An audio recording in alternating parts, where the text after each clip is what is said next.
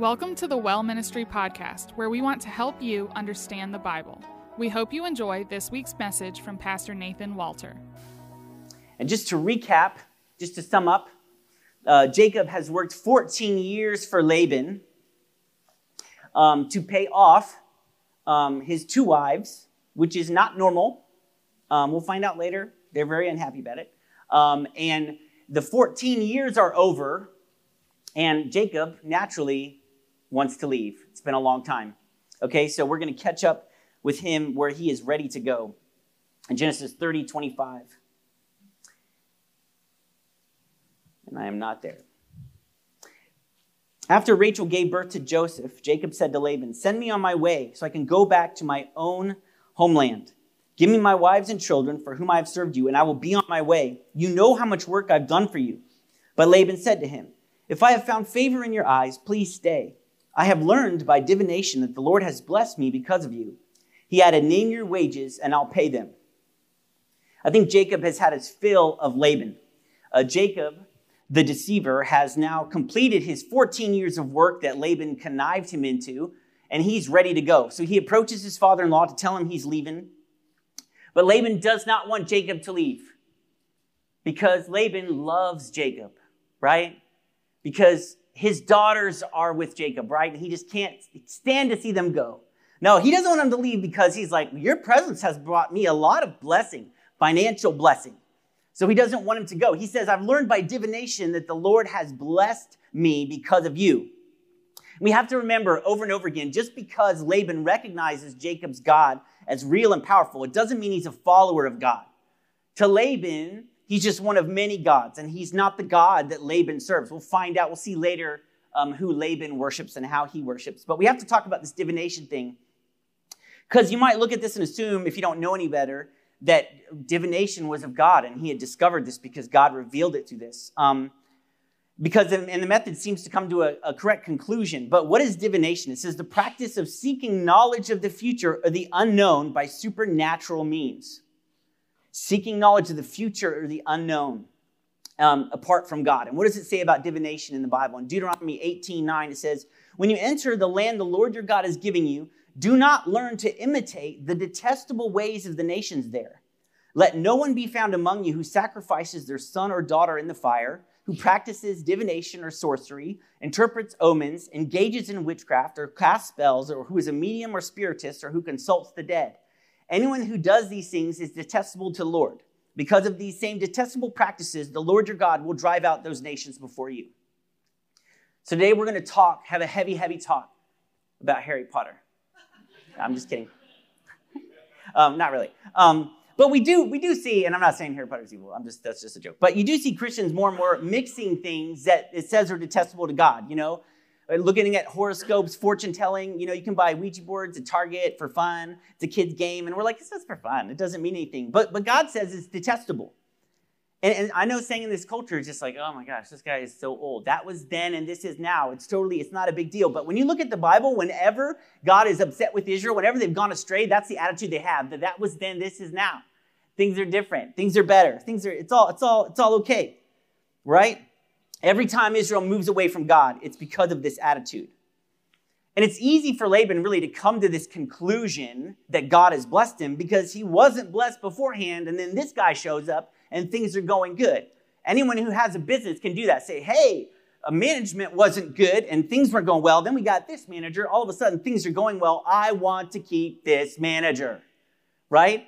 Tom does it all the time. He calls someone in his office. He says, "I've learned by divination that you have helped." Right? And so Laban's belief in the supernatural and belief in God, he's like, he knows it's Jacob's God who is responsible. So Laban he doesn't just want Jacob to stay, he needs Jacob to stay. Because anything we've learned from Laban is the thing that's most important to him is money. Okay, so he needs Jacob to stay. So let's see what he does in verse 29. Jacob said to him, "You know how I've worked for you and how your livestock has fared under my care. The little you had before I came has increased greatly, and the Lord has blessed you wherever I've been. But now, when may I do something for my own household? What shall I give you?" he asked. "Don't give me anything," Jacob replied. "But if you will do this one thing for me, I will go on tending your flocks and watching over them. Let me go through all, take a note of this. Let me go through all your flocks today and remove from them every speckled or spotted sheep, every dark-colored lamb, and every spotted or speckled goat. They will be my wages, and my honesty will testify for me in the future, whenever you check on the wages you've paid me. Any goat in my possession that is not speckled or spotted, or any lamb that is not dark-colored, will be considered stolen." "Agreed," said Laban. "Let it be as you have said." That same day, he removed all the male goats that were streaked or spotted, and all the speckled or spotted female goats, all that had white on them, and all the dark-colored lambs, and he placed them in the care of his sons. Then he put a 3-day journey between himself and Jacob, while Jacob continued to tend the rest of Laban's flocks. Jacob, however, took fresh-cut branches from poplar, almond, and plane trees, and made white stripes on them by peeling the bark and exposing the white inner wood of the branches. Then he placed the peeled branches in all the watering troughs so that they would be directly in front of the flocks when they came to drink. When the flocks were in heat and came to drink, they made it in front of the branches, and they bore young that were streaked or spotted or speckled. Jacob set apart the young of the flock by themselves, but made the rest face the streaked and dark-colored animals that belonged to Laban. Thus he made separate flocks for himself and did not put them with Laban's animals. Whenever the stronger females were in heat, Jacob would place the branches in the troughs in front of the animals so they would mate near the branches. But if the animals were weak, he would not place them there. So the weak animals went to Laban and the strong ones to Jacob. In this way, the man grew exceedingly prosperous and came to own large flocks and female and male servants and camels and donkeys. So, and that was a lot of reading. Jacob says that he'll stay. And he says, "My wages will be the spotted or speckled sheep or dark-colored lambs and every spotted or speckled goat." And it'll be easy to tell them apart. Yours are all plain-colored, mine are spotted or speckled. So you know I'm not stealing anything from you. But notice he says, "Let me go through the flocks today, and I will take all the spotted or speckled lambs today and remove them, and they will become my flock." So it's to happen in the future, but also he's going to start today and say, "Let me go through the flock and remove all the spotted and speckled." And Laban agrees to it, but then if you noted it, he goes that very day and removes all the spotted and speckled and gives them to his sons and tells them to go 3 days away. So he's totally removed everything that Jacob says he'll take. He takes them, gives them to his sons, say, "Take these 3 days away and to a pasture over there," so Jacob won't start with anything. So he starts out with no wages, and Laban had agreed to that, but he went back on his promise. Like, Jacob isn't going to notice, right? When he says, "Oh, I'll take this," and Laban says, "Okay," and then he goes and notices, and then it's not there at all. Like, Jacob's been with the flocks. You think he's like, "What happened? Where's all the spotted and speckled lambs and goats?" You know, like, he knows who Laban is. He's like, you know, he's like, "I hate that guy. I hate that guy." You know, where did they all go? So the agreement is for Jacob to actually start with something. And then he'll get more each time a spotted or speckled lamb or goat is born. But he starts with nothing, which was not the agreement. He gets nothing. Laban is an unfair and an unreasonable man. He's unfair. He's unreasonable. He is all about himself. Does anyone know anyone like this? Surely you don't. Surely you don't know anyone at work who has power over you, who is unfair and unreasonable, who just will not listen. And let's just think for a second. He's not giving stuff to the guy who has his grandchildren, right?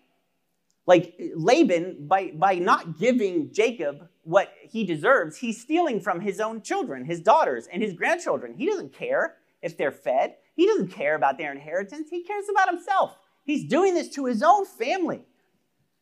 Like, Jacob has got to be like, Lord, I've never prayed this in my life. Remember, Bethel, I remember, you're a powerful God. If you could just strike Laban dead. I know you want to.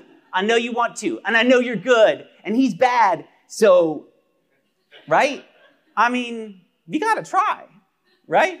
Like, but I mean, how frustrating? How frustrating can it be when you're fair and you're doing what is right, but you cannot get a fair shake? You cannot be treated right. And Jacob could have quit. He could have gone back on his end of the deal, but he stays. And we see that Jacob uses this technique with peeling a certain branch and putting it in the watering troughs to encourage animals to breed. And I've done this with my animals at home, and it works. Try it. I'm just kidding. I don't want more animals in my house. I'm not breeding them. But in everything that I've read, and I've read a lot of medical documents concerning this, most everyone agreed that there's nothing to this.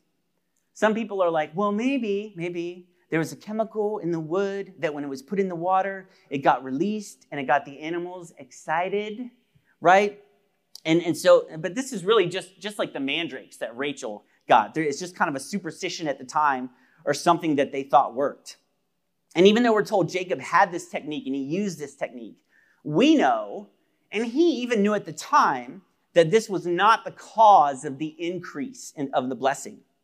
We see he knew the cause in verse 30 when he says, the Lord has blessed you wherever I have been. Not the sticks, where I've been. It's the Lord's blessing. It also says at the end of the chapter in verse 43, it says, in this way, the man grew exceedingly prosperous and came to own large flocks and female and male servants and camels and donkeys. This blessing didn't come from the breeding practices because if it did, we'd only see the increase in the sheep and goats. It doesn't say anything about the donkeys and camels or the servants, right? I doubt he was like peeling sticks in front of his servants and putting it in their water and being like, I'm just going to leave, you guys. And they're like, those peeled sticks, I don't know what's happening to me. The guys are like, if there's a trick to this, we need to investigate this. We need to look. But if we look at this, we know this is God's blessing because it says in Genesis 12:16, this is after when Abraham goes to Egypt and leaves Egypt. It says, he treated Abram well for her sake.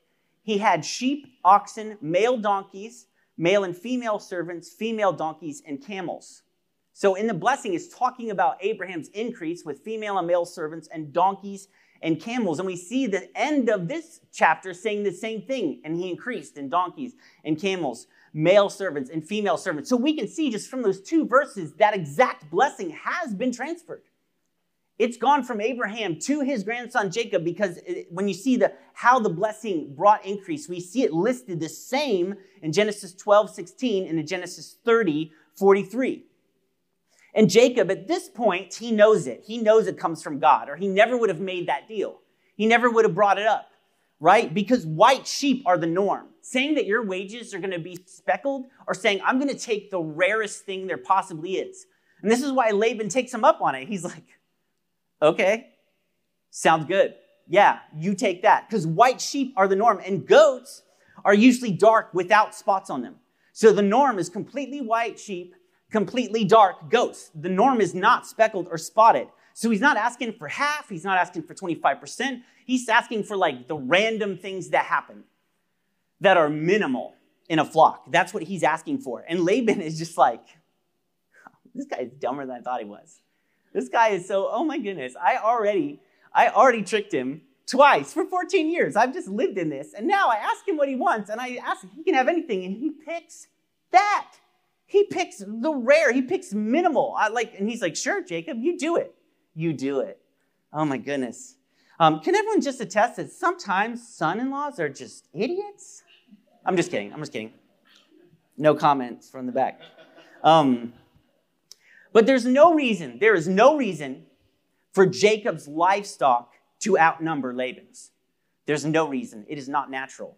It shouldn't be. It is not physically possible, no matter what kind of sticks he used, okay? But there's a difference between the natural, what we see in the natural, in the physical, and in the spiritual.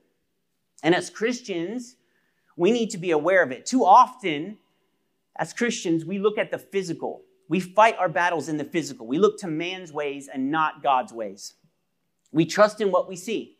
Over and over again, we trust in what we see and not what God says. But time and time again, when we put our trust in the Lord and focus on what he says to do in the spiritual, we see results in the physical. We can't do things in the physical and expect results in the spiritual, right? But we're doing things in the physical and expecting results in the spiritual. And it's true in all things. God works contrary When in this Bible, in the Word, when we look, he works contrary to the natural way of things. That's how they know it's him, because it's not working the way it naturally does. That's how you know it's God, because it doesn't happen that way. It takes a move of God. It takes a miracle, right? And God does this in everything. The way he moves is contrary to the way that we expect him to move. And that's true in our finances. And that's why for a $1,000 donation, we have these prayer blankets. And no, I'm just kidding. I'm just kidding, y'all. Don't. Unless y'all want one. No. I would give our kids blankies away. I'm like, this is kind of gross, but it's been prayed over. But it's true. We've seen this in our life, and I'm not preaching prosperity gospel. What I'm preaching is super prosperity. No, just kidding. Just whenever you talk about like finances and God and the natural and physical, people are like, I don't trust this guy, and you shouldn't. Don't trust me. But I remember we've seen this in our life. I remember when we had our third child, who was unexpected, and we're still getting used to her. I'm just kidding. We were like, I don't know what we're gonna do. We can't really. We don't have a car to drive this child around. And our first thought was, well, we'll just leave her at home, you know.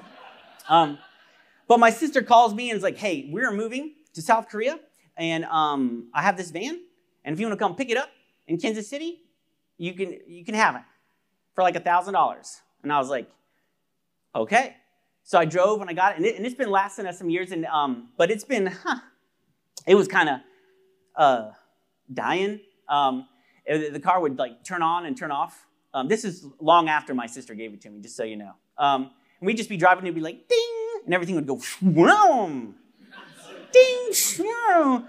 And it would have these oil leaks, and it was like massive oil leaks, like in our garage, to where like our kids would come walking through the house, and there's like footprints of oil coming through the house, you know. And you're like, what are you guys dragging in? And you look, and you're like, oh, it's me too. And we were just like, and we kept getting it fixed, and we were just like, man, we only drove the car here and home, and we were like, I don't know what we're going to do. And Daisy had been saving up for a car, because I'm not the saver. Someone, don't laugh too hard. It's a joke, babe. It ain't real. Seriously, stop laughing.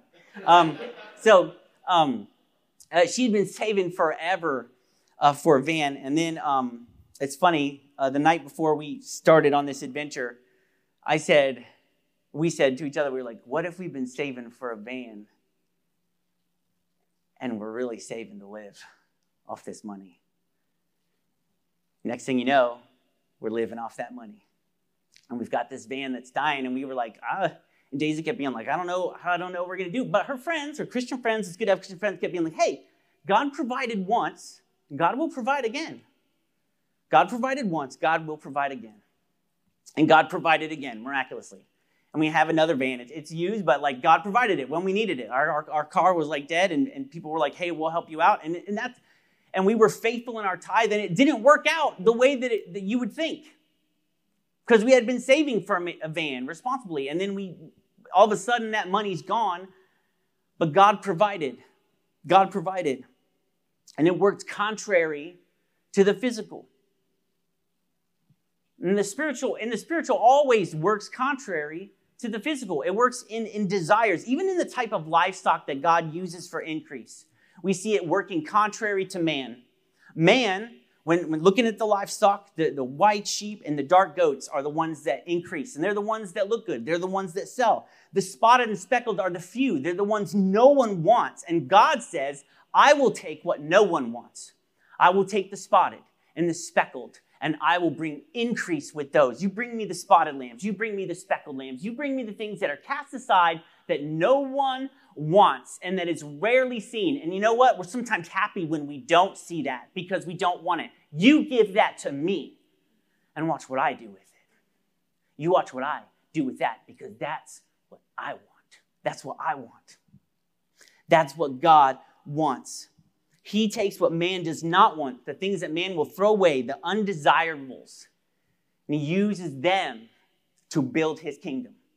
That's who he uses every time. We see it time and time again. The people who came to Jesus in the Bible were the lepers, the whores, the tax collectors, the lowly fishermen, the cast-offs, the undesirable people. People no one wanted around. They were so undesirable that people often asked, the church people, the priests would be like, why are you with them? Why are you in this person's house? Why have you let them come here? Why are you letting her sit so close to you? Why are you talking? Constantly asking, why are you talking to them? What are you doing? They constantly asked, why are you with them? Why are you with them? Because he's going to build his kingdom out of them. Out of the spotted and the speckled, the unwanted, the few. Because he's going to build his kingdom out of them. So if you've ever thought God would never want me, if you've ever thought I'm not good enough, I'm not strong enough, no one's ever wanted me, then you can bet that God has chosen you for something special. When no one ever wants you or would choose you, you are the spotted and the speckled, and God says, oh, I will take that lamb and watch me bring increase with that. Watch me. Just watch me. You are exactly what God will use to build his kingdom. You are exactly what God wants in his kingdom. In 1 Corinthians 1:26, it says, brothers and sisters, think of what you were when you were called. He says this to all of them, to the church. It's like me saying, brothers and sisters, remember who you were when you were called. None of y'all were good. Nobody liked y'all, brothers and sisters. Remember who you were. Not many of you were wise. It's got to work as a sermon. You guys were dumb. Not many of you were wise, right? Not many of you were of noble birth. But God chose the foolish things of the world to shame the wise. God chose the weak things of the world to shame the strong. God chose the lowly things of this world and the despised things and the things that are not to nullify the things that are. God chose those things and gave it such power to nullify the things that are. God chooses the spotted and the speckled, the imperfect. But sometimes as Christians, we still are looking through the world's eyes. Even as Christians, we look at it through the physical. I had a friend who used to work in a college ministry, a very prominent college ministry, and they would train them. All right, we're going to build the kingdom of God. This is how you do it. Go after the athletes. Go after the quarterback. Go after the center. Go after the point guard, the people of great influence. Because they'll have the most influence and they can spread it the most. And he said, and they would come, but they never really got it. And they were never really part of it. And I felt like we were sharing this false gospel and lifting these people up who were already famous and saying, yeah, we're with them. They're Christians. And they weren't really. And I started thinking, is that what Jesus would do? Is that what Jesus would do? Would Jesus go after the prominent? Would he go after the popular? Would he go after the people of influence?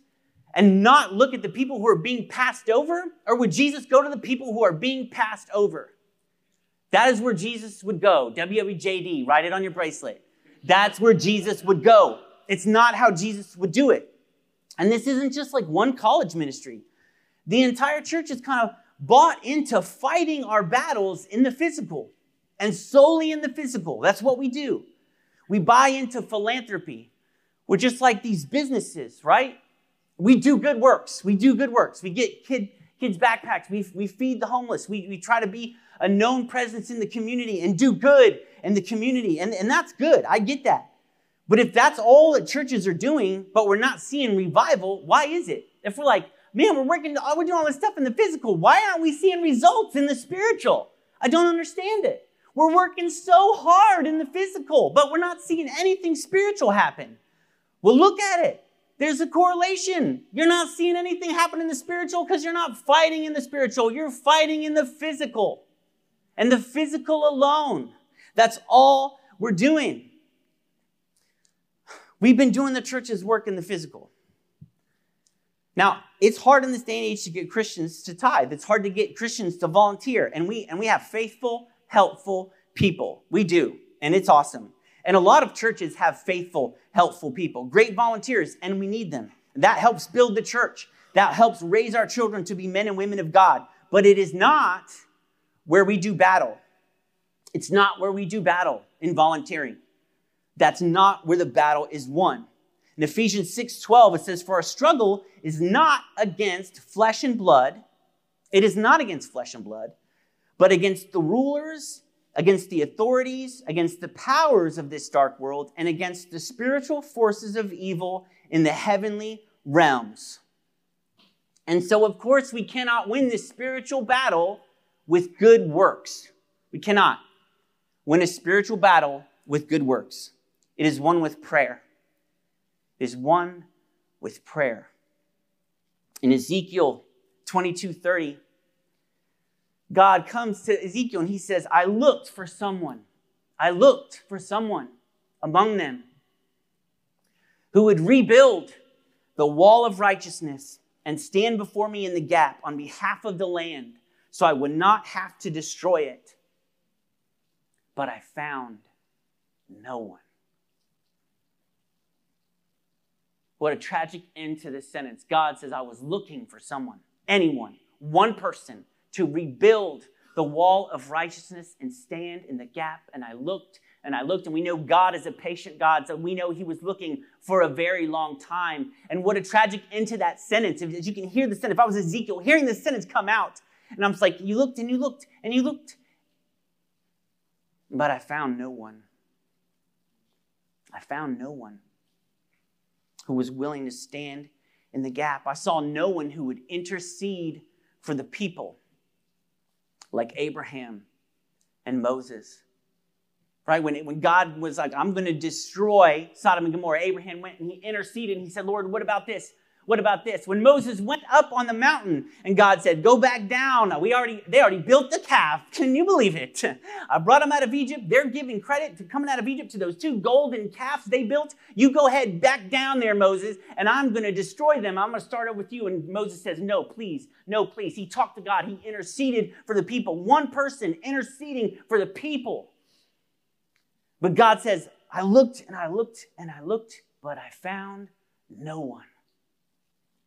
And so maybe here in America, we have more Christians than there have ever been. Maybe we have more churches per square mile than there have ever been. But do we have intercessors? Do we have people interceding with God? Do we have people standing in the gap and rebuilding the wall of righteousness and going to God in prayer? People on their knees. Not asking God for their needs, but asking God for his will to be done, asking for the land to be won, asking how to rebuild the wall of righteousness, asking how to stand in the gap, on their knees, praying and weeping for the people and the land. Would he find one? Would he find one? Matthew 9:37-38. Jesus says, then he said to his disciples, the harvest is plentiful. The harvest is plentiful, but the workers are few. Ask the Lord of the harvest, therefore, to send out workers into his harvest field. And the church has workers, but only workers in the physical. Not so much workers in the spiritual. If we want the seed, if we're throwing out seed and talking about Jesus and proclaiming his word, if we're throwing out seed right and left and we want the seed to take root in our families and take root in our lives and take root in our churches and take root in this country, well, first the soil must be plowed. The soil must be turned over. The ground must be softened for that seed to hit. But when it comes to prayer, because that's what softens the soil. That's what softens the soil, prayer. When it comes to prayer, the work, sometimes Christians, we work like teenagers. We work like teenagers, and especially male teenagers. That's how we treat prayer. I remember my mom would be like, hey, can you mow the lawn, please? And the grass is like this high, right? And I'll be honest, in North Carolina, the house we lived, it was kind of run down. I didn't want to go outside because it was on a highway, and then people would see me mowing the grass and know I lived in that house. So, I was like, if one person sees me out there. I remember one time we were driving the bus.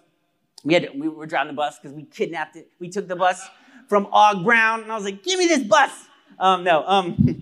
We were riding on the bus, and a minister, Og Brown, drove the bus. We stopped in front of our house, and my mom's having a yard sale in the yard at this awful house. And we liked to get out and walk past our house. Wait till the bus drive, and then we're like, all right, now I'll go back. Now I'll go back to my house. And my mom was sitting out there having a yard sale. And he's like, oh, we've got to hurry and come back to the sale. And we were all like, ugh. And then loudly being like, Mom, why are you selling people stuff in front of this strange house? But so I didn't want to mow the grass. So when I would go out and mow the grass, and I'm sure you guys see this all the time, no matter what your house looks like. You send your son out to mow the grass, comes back in, you're like, why are you sitting there? They're like, oh, I couldn't find the gas. I don't know. Somewhere. And they're like, the gas is right next to the in the tank. That says gas. Next to the lawnmower. And they go out and they're like, oh, that was gas? Is it good? Do we know if it's good? I could die. All right. And then you put the gas in, you go out, and then it's like, go inside. Like, what are you doing sitting down? The grass is half mowed. The lawnmower's sitting there. Be like, stalled out. I don't know. Like, did you try to start it again? No. It's obviously broken. Mom, you know what I mean? You got to ride them. You're like, I could have mowed the grass twice as fast just going out there doing it by myself, Male teenagers, right? You got to take them every step of the way. You got to be like, here's the lawnmower, here's the gas. If it stops, start it again. Pull that string. It's pretty easy, right? But that's how we pray. That's how we pray. We're like, sure, I'm going to pray. Oh, I'm going to pray. Lord, thank you so much. What's that? What's going on outside? I'm going to go over there. Oh, I'm going to pray. Man, you know what? I'm tired. I pray for a little bit. You know what? Never mind. I'm going to listen to music and pray. And we just it's hard, right? We're just like male teenagers. And God's like, why don't you pray? And you'd be like, well, can I pray right now? I don't even know, right? Like any excuse to not do it, to make it short, right? And any excuse. We don't want people to see us pray. We don't want people to see us pray. Someone's like, hey, I'm dying. Can you pray for me? You're like, yes. Oh my goodness, I'm going to pray for you in my closet, at home, in my quiet place, all night. I'm not going to pray for you right now. There's people around. I won't pray for you hardcore. And then you're like, Lord, bless this food. Oh, and bless Gary. Amen. And then people are like, why'd you add that Gary thing in there? We're trying to eat. Like that. I mean, seriously, that's how we pray. Like we don't want to put in the time. We don't want to plow the field, because plowing the field takes a lot of time. I don't know. I'm not a worker, but I'm sure that it does. It takes a lot of time. It's hard work. It's thankless, but it's just the beginning. It's just the beginning, and it has to be done. It has to be done. And in the church, the workers are too few. The workers are too few. We can build a church. We could buy 100 acres of property. You can build this big church. You can have so many programs and not taking any ground for the kingdom of God. Not taking any ground for the kingdom of God. Because we're working in the physical. In Matthew 21:13, Jesus says, my house shall be called a house of prayer. My house shall be called a house of prayer. How many churches have you gone to? This church included. Are we a house of prayer? Is that how you would describe it? You come in and you leave and you say, I don't know, but you know what? That was a house of prayer. That was a house of prayer. They were on their knees before God. They were putting in time. They were putting in the work. Is our house a house of prayer? Is your house a house of prayer where you live? Is it a house of prayer? Is that where you go? Are you on your knees? Because I'm telling you, my house, and by nothing I did, well, maybe I was so bad I drove my mom to prayer, but she, 4:30 in the morning, she was up praying. She still does it. 4:30 in the morning, she is up praying. And I saw, like, she would write in this journal about us, what she'd pray over us. And one time I found it under the couch, and as a good teenager, I wasn't like, oh, these are mom's thoughts. I was like, let's see what she says. Oh, Leanne, Mom's praying for you for that. That ain't going nowhere. Just kidding. But, and I'd be like, but I saw what she prayed. And I saw how I saw myself and the truth that she was praying over me, which was completely different. The things that she wanted me to be, the things that she saw in me.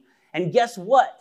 Through those years and years of being on her knees and writing it down and begging God, now I am that man on that paper. And when I saw it, it planted a seed, but that seed would not have taken root in my heart when I saw it if she had not been plowing the ground for me. I am where I am because of God, but because he answered my mother's prayers, who was on her knees by herself all the time. And we say we want change, we say we want this, we say we want that, but are we on our knees by ourselves and with each other? Are we? Do we do that? It takes sacrifice. Because I'm telling you, you go to church, man, you can get volunteers and say, hey, we're going to go do this. You get 100 volunteers. Hey, we're having a prayer meeting. 5 people will show up, including my family. 5 people will show up. And you say, okay, that's what we got. We got 5 workers. We're going to plow this ground. But how much more ground could be taken if the entire church was plowing the soil, was plowing the ground? I'll tell you, sometimes when we have, not sometimes, when we have prayer and worship nights, I am so tired. I dread it because it's a long day. It is a long day. Coming in the morning, coming in the evening. And when we come in, I just dread coming in. And then we come in.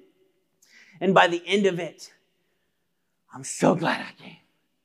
That was refreshing. That's where I feel. No matter how many people are sitting in this room, no matter how much happens here, when I feel that the things are moving in the spiritual, when I feel like we are taking ground, is when there are 5 or 10 of us here on worship night praying our butts off.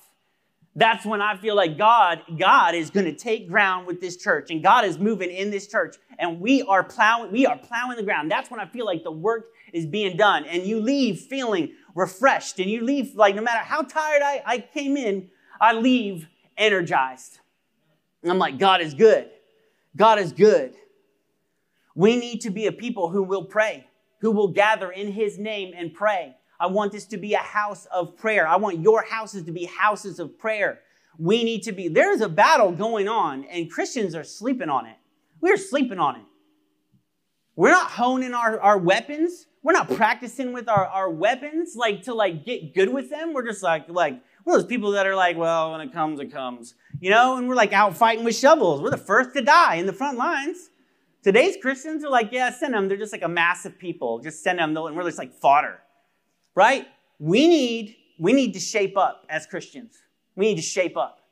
We need to be on our knees. We need to be seeking God. We need to be plowing the ground. We need to be battling in the spiritual, because no matter what good we do in the physical, it will not move the spiritual. Because, look, there's evidence. Churches, more than ever before, are giving money and doing things in their community and being a well-known presence in their community. And how many people do you see walking with Jesus? How many people do you see whose lives are being changed? How many times do you see people just being delivered? How many times do you see people being healed? Are you seeing it? Work in the physical is not doing it. We got to work in the spiritual. And we have been tricked into thinking that we're working hard when we're working in the physical and the physical alone. We're doing a lot of good. We're doing a lot of good. We're doing a lot of good. But we're doing nothing for God. And the devil wants us to do good because he knows that it is pointless if we're not taking ground for God. He's like, yeah, you do your good things. You do your good things. That's awesome. You be good. Yeah, that's awesome. Oh my goodness, that's so awesome, you. Because he knows, yeah, you're still weak. You are weak. And that's where I want you. You do your good deeds. You're still weak in the spirit. And there's no way you're taking this land from me. And as Christians, we need to get on our knees and say, oh, yes, we are. Oh, yes, we are. And it's a simple, simple task that we have overlooked. We are not here to build this church. We're not here to build this church. This one specifically. We are not here to build the well. We are not here to extend our territory and pray the prayer of Jabez. We are here to expand the kingdom of the living God. That is what we are here to do. All Christians, that is what we are here to do, to plow the ground. Plow the ground. And we're here to plow the ground together. So many churches are like, oh my goodness, like there's so many people that attend church together and they're walking together and they're like, there's such great fellowship. Such great fellowship. But in reality, fellowship to Christians today means we like to chat with each other after church. But that's not fellowship. We say we have fellowship, and then we have a bunch of little islands living life on their own, praying by themselves, keeping their little secrets and problems to themselves, praying alone. And that is what the devil wants. That is weak fellowship. That is nothing fellowship. That is not real relationship at all. It's just people saying hi to you. People can say hi to you all day and not change your life or care or pray for you or intercede with you. That is fellowship. That is fellowship. And we're not going to be here and keep secrets and live our little lives and have our own little island and say, I'm going to suffer through this together. I don't want people to know what's going on with me. We are going to pray for each other. We're going to pray for each other. We're going to dig. And then if you tell me a secret, you know what I'm going to do about it? I'm going to pray about it. And then I'm going to go gossip. No, I'm just kidding. I'm just going to pray about it. I'm going to pray about it because things are moved. Things are moved in the Spirit. When we pray, real fellowship is praying together. Praying together. That is fellowship. The battle is in the spiritual. And guys, that's where we're going to fight. That is where we're going to fight. That's who we're going to be. So how many fighters do we have? How many workers do we have? How many do we have? Because if we got 2, if we got 3, God will do. It will take longer. It will take longer. God will say, I wanted to move in 2022, but I could not find the people willing to get on their knees and pray. So I moved in 2025 because it took that long for you guys to get on your knees and pray. And I want things to happen faster because I'm an impatient man. I want God to have his way. I want his kingdom to move.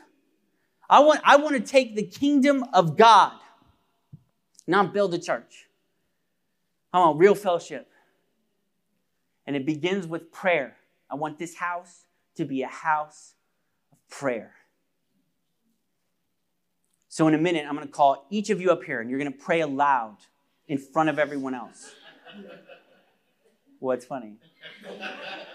No, I'm just kidding. But we are going to be a house of prayer. And we are going to get used to it. You got to get used to it. You got to get used to praying with people. You got to get used to being honest with people and say, this is what's really going on. This is what's really going on in my life. You know? And then that's when you see God move. That's when you see God move. Thanks for listening to the Sermon of the Week. For more information about The Well and other resources to help you study the Bible, go to thewellministry.co.